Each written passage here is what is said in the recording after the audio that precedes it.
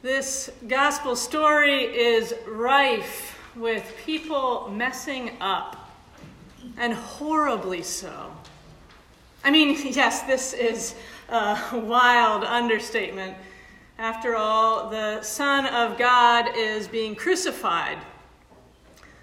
But the powerful who have ordered this execution and the people doing their bidding, these are not the only ones who have gone astray.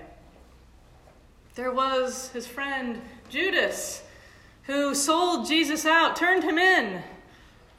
There were the other disciples, largely innocent, but unable to pull themselves together and keep Jesus company in his fear and grief. There was Peter, who tried to stick with him, but when put on the spot, denied any connection again and again.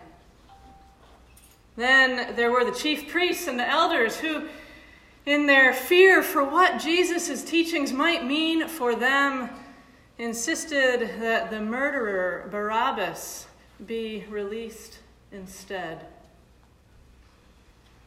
And now, finally, here is this criminal hanging next to Jesus and using his final breath to mock him, to heap yet more pain on this innocent man.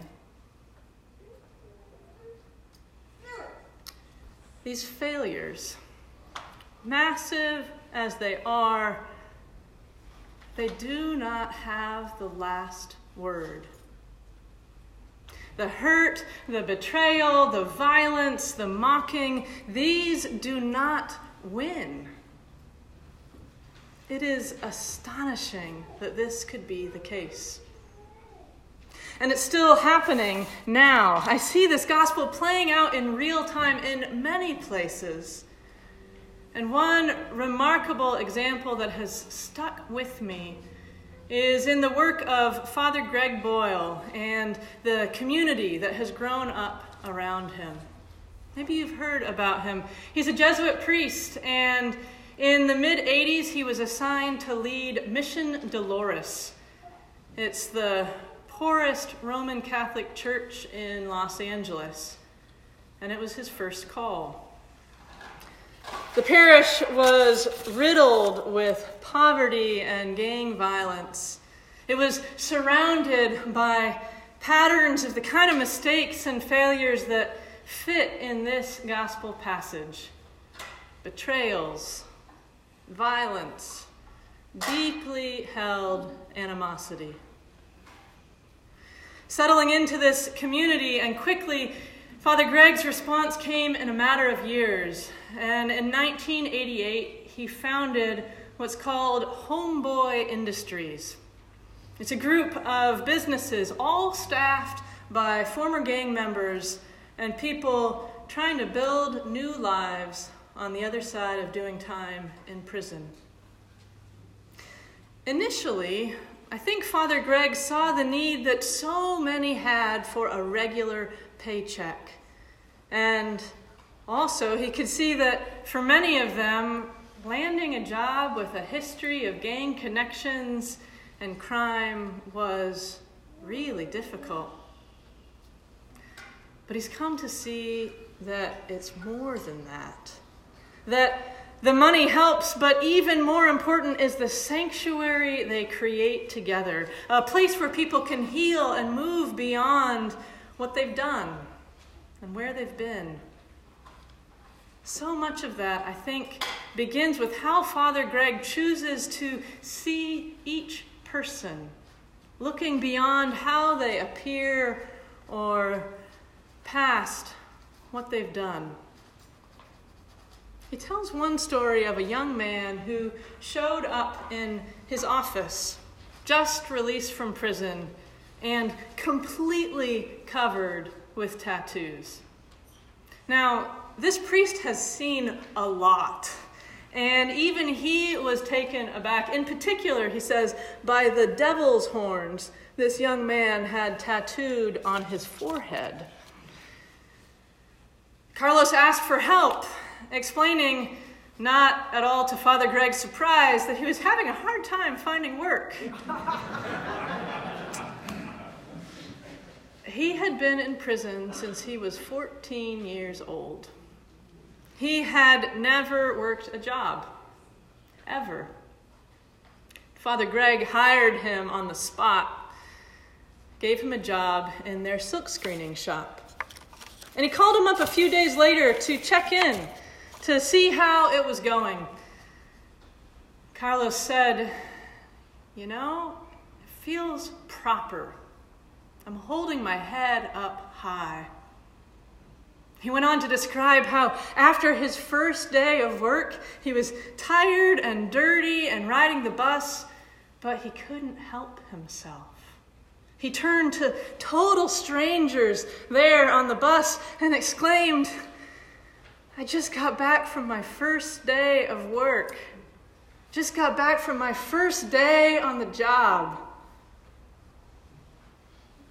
This community, this job, this leader, they had given Carlos a chance. And in that, they had given him dignity. They'd given him the opportunity to transform his pain rather than just keep passing it on. And this is what we see Jesus doing again and again and again all throughout his life. Up through his betrayal and trial, all the way to this apparent end on the cross. Even as Jesus knows that Judas is giving him up, still he breaks bread with him. Even after Peter denies Jesus, as the other disciples fall away too, he will return to them after the resurrection, eating with them, offering them his peace. In response to all who condemn him, those who conspire and act to crucify him, Jesus prays that God would forgive them before they have even finished hurting him. And here, finally, is the other criminal hanging at his side. This one who recognizes that he has done wrong, that he is receiving his sentence. This criminal sees Jesus for who he is, sheltering him from the other man's mocking. And he has just one request: that Jesus remember him. Jesus offers him more, the promise that this man will be with him in paradise, that they will be together in whatever comes next. Another chance for each of them, for all of them. What binds Father Greg's work together with the returning life in this gospel is the gift of second chances. It is the absolute commitment to this way of not letting the pain be the point of determination, the verdict, the sentence. Today we celebrate the feast of Christ the King. And on this day we encounter not a triumphant, regal king, but a broken man hanging on a cross, seemingly unable or unwilling to save himself, to the derision of a common criminal and mean-spirited soldiers.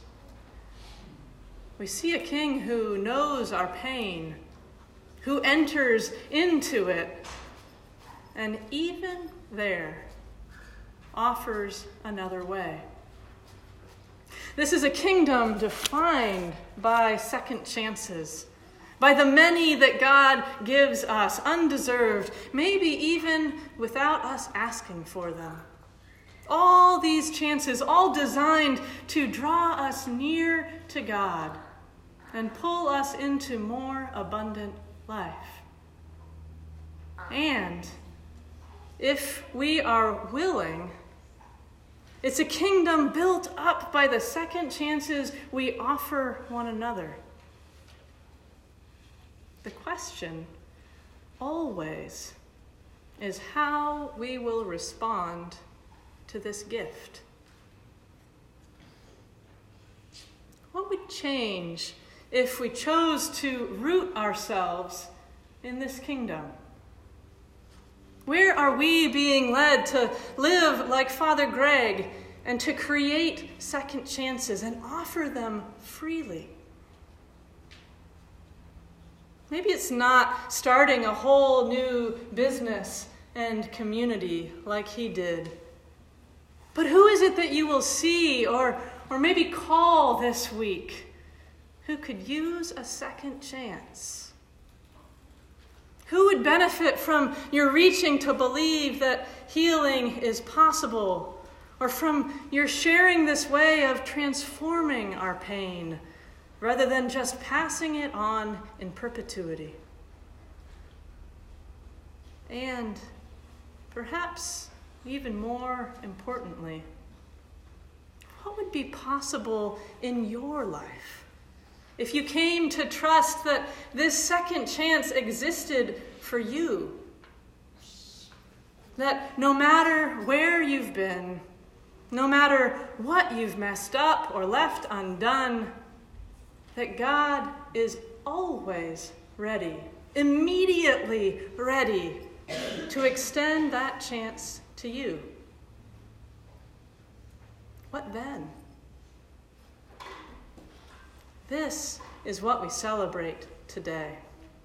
Not thrones, not crowns and might, not the hubris that we Christians are any better than anyone else. Today we celebrate the beauty of forgiveness offered with wild abandon to anyone who will pick it up. There is such freedom in this realm of God, led by the one who knows our pain, who longs for our healing, and who invites us to take up this second chance and live.